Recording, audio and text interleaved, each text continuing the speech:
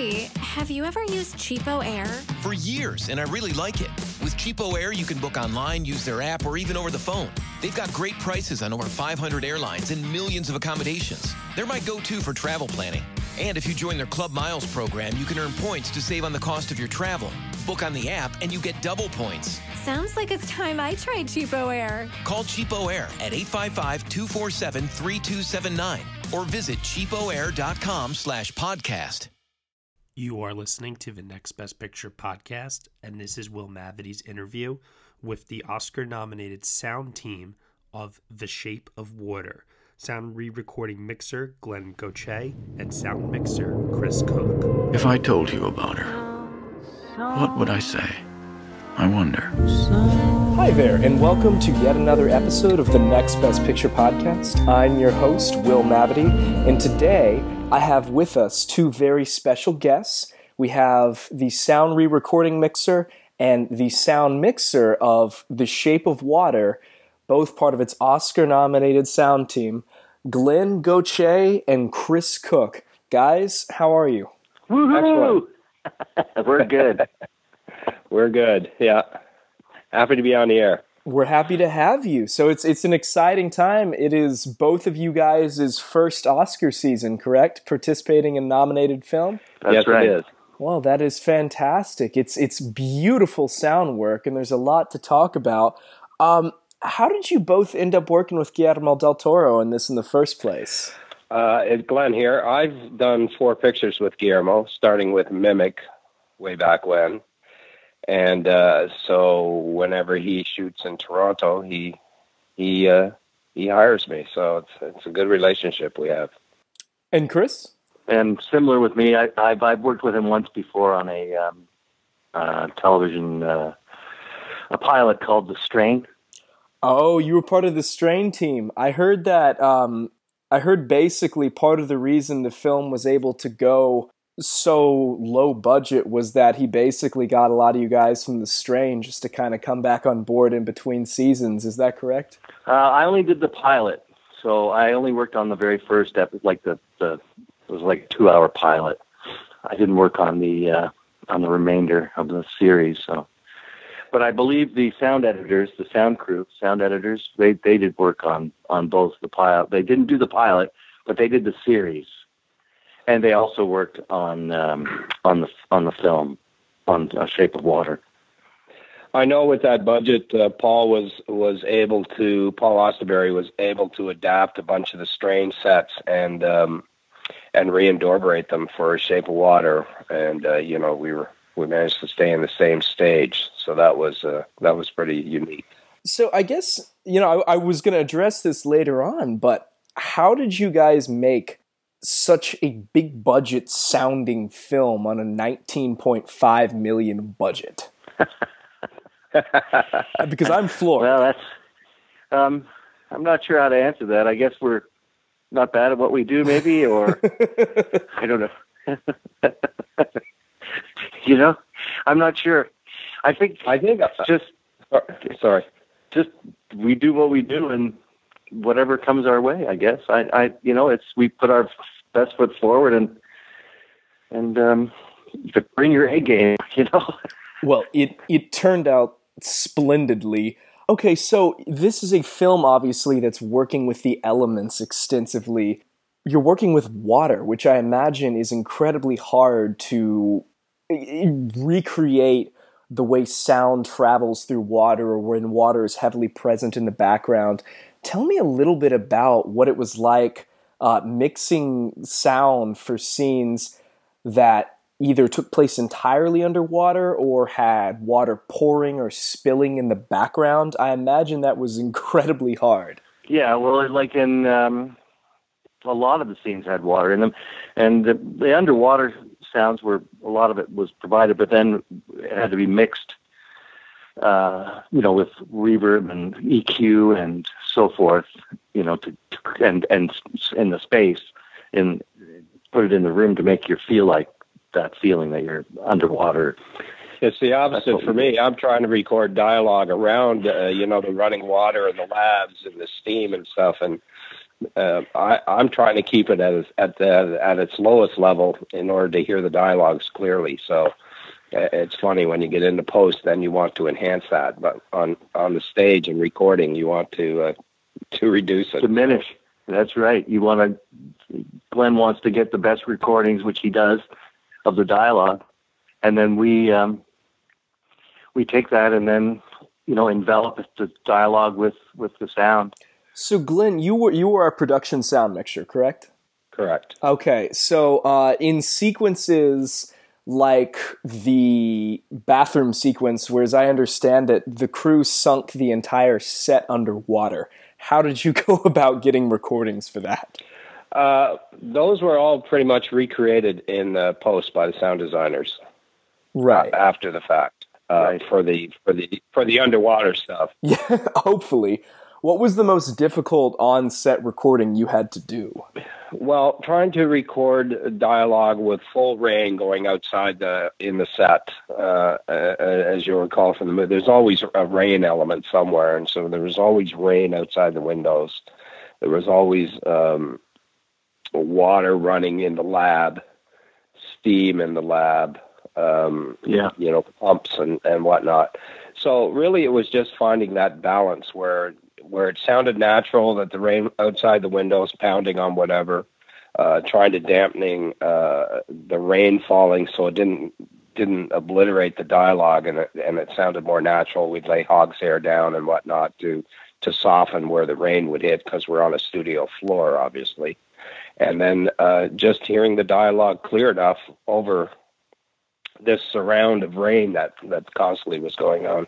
Now, guys, tell me a little bit about working with Alexander Desplat on this. And maybe this is more of a Chris question because he was more working in post. But I noticed there's a lot of diegetic sounds incorporated into the score. Like Sally Hawkins' whistling, I know, weaves in to Desplat's score. And I guess a Glen question, was that planned from the start? Was there an idea for how the score would be overlaid with the film? Was it planned to coincide with Sally's whistling?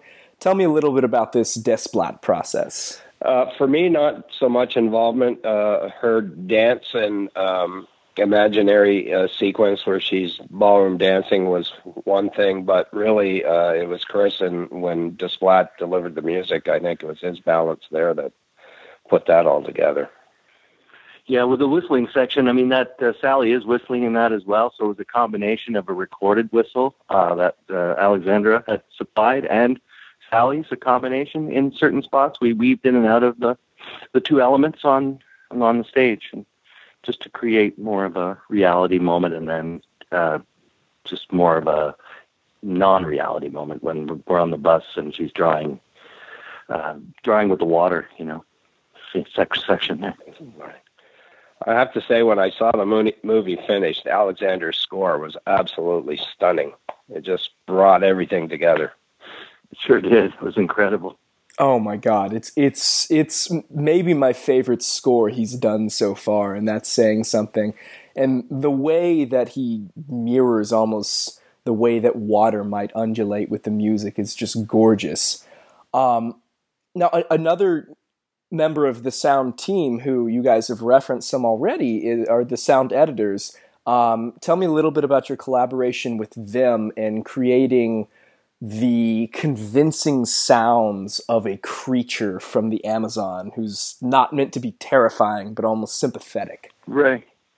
Well, that was Nathan. Nathan Robitaille was this supervising sound effects editor, and he basically created the voice of the creature himself as a test for Guillermo to approve or to see, because they were going to hire voice actors, but before they did that, Nathan took it upon himself to say, hey, I'll just give it the college try, and he did a wonderful job, and Guillermo loved it, and also Guillermo added his own voice to the creature as well, so it's a blend of Guillermo's voice, Nathan's voice, certain animal creatures at certain times, different animals at different times.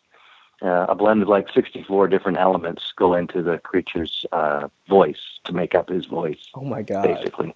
and Nelson Ferrer was the dialogue supervising dialogue editor, who did a phenomenal job also with the dialogue and all the ADR, and it was just fantastic. It sounds like you guys had a very talented crew, but it also sounds like Del Toro was very involved in the post-process. I know there are some directors who kind of let the sound guys do their own thing, like Mel Gibson, and there's others like Michael Bay who want their fingers in everything.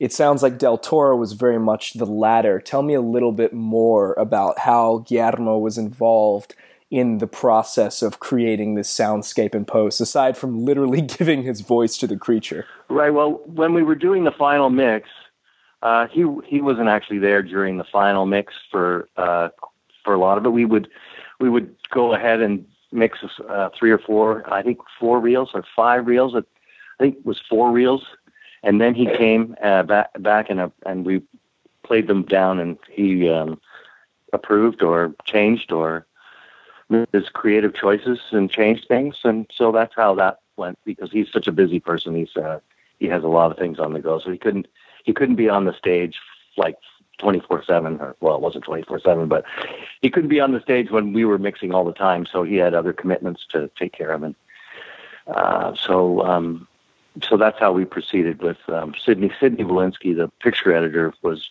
basically he was helping us with the mix, what we should, which elements we should push in certain things, and either that would be great when Guillermo came back, or he would change it, and that's how the procedure went for that. So we did 4 reels first. We played those all down, did changes for a couple of days, and then we did the remaining 3 reels, and I believe he came back and we did changes for those reels for another couple of days, and then played the whole film down and did a few more changes for a couple more days, and we were done. If that makes any sense at all. No, it does. Sounds easy, doesn't it? I'm sure this whole film was just a cinch for you guys now. Yeah, it was just a cinch. It was amazing. It's an amazing project, and it's just amazing to be involved, with these group of people, and it's just such an honor to be nominated and all that. What about the ticking clocks throughout this film? I know time is a presence, obviously, in the narrative itself. There were a few, I would love to ask someone involved in the film, both a few objects I was curious about symbolically. There's clocks that show up both in the film itself and the sound mix, and there's a burning chocolate factory. What can you guys tell me about both of those? You mean metaphorically, or? I mean both. First off, tell me a little bit about how you guys wove time into the soundscape. And then secondly, if anyone talked about what the chocolate factory meant, I'm just curious.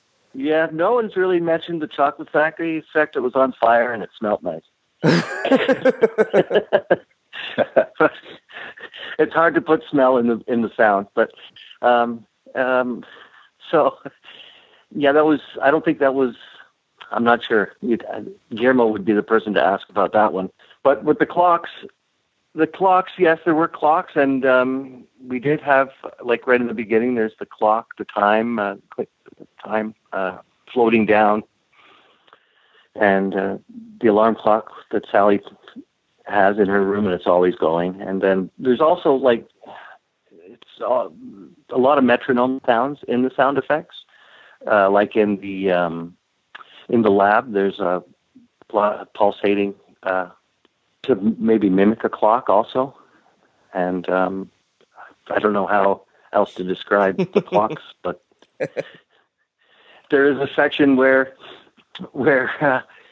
Michael Shannon is making love with his wife, and it cuts, and we use the same rhythmic bed sounds, and they go over the cut that are the same rhythm as the pulsing sounds of the lab. Oh, that's kind of really cool. And we used his voice and the sound of the bed, and just carried that same rhythmic pulsing into the lab, just to keep the connect the two. So, what are some more Easter eggs like that average moviegoers wouldn't have noticed? I can't say those things. Oh. I'm sure there's plenty though. You have to go watch the movie. And there's several. Oh, are there? I'm sure there are. Oh, this is going to drive me crazy. What is something that during this season no one has asked either of you, both about the craft of sound mixing, sound recording, and specifically about this film? I don't know. Glenn? That hasn't been asked. I don't know. It was a hard movie.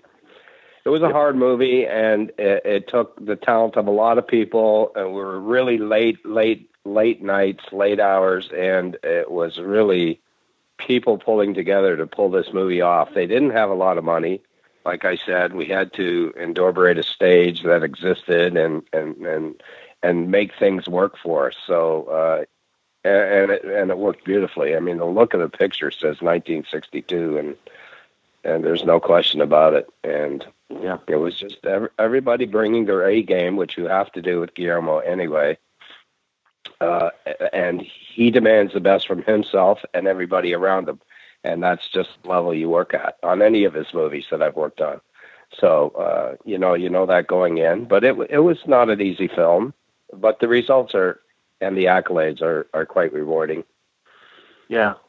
Glenn, are there any stories from on set you're allowed to tell us that were particularly entertaining? No. No.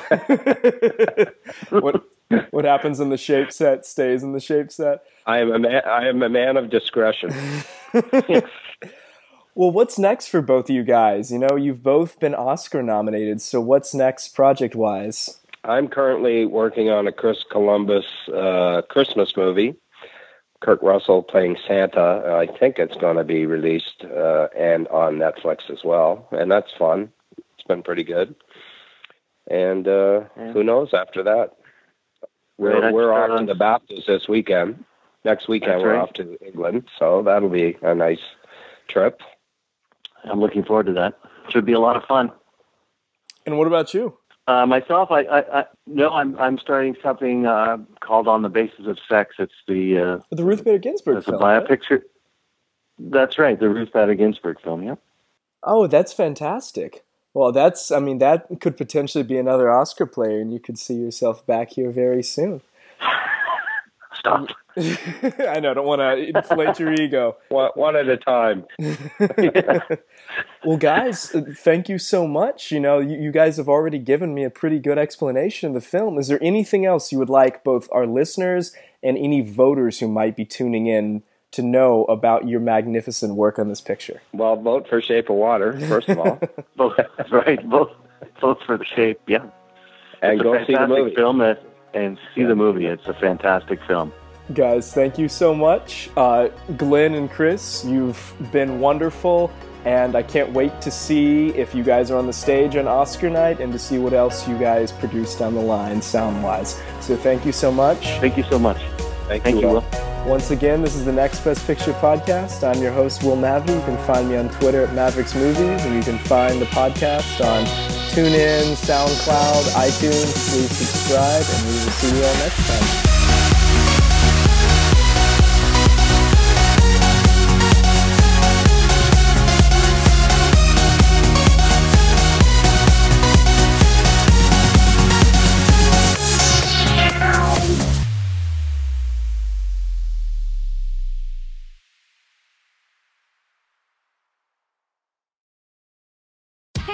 Have you ever used Cheapo Air? For years, and I really like it. With Cheapo Air, you can book online, use their app, or even over the phone. They've got great prices on over 500 airlines and millions of accommodations. They're my go-to for travel planning. And if you join their Club Miles program, you can earn points to save on the cost of your travel. Book on the app, and you get double points. Sounds like it's time I tried Cheapo Air. Call Cheapo Air at 855-247-3279 or visit cheapoair.com/podcast.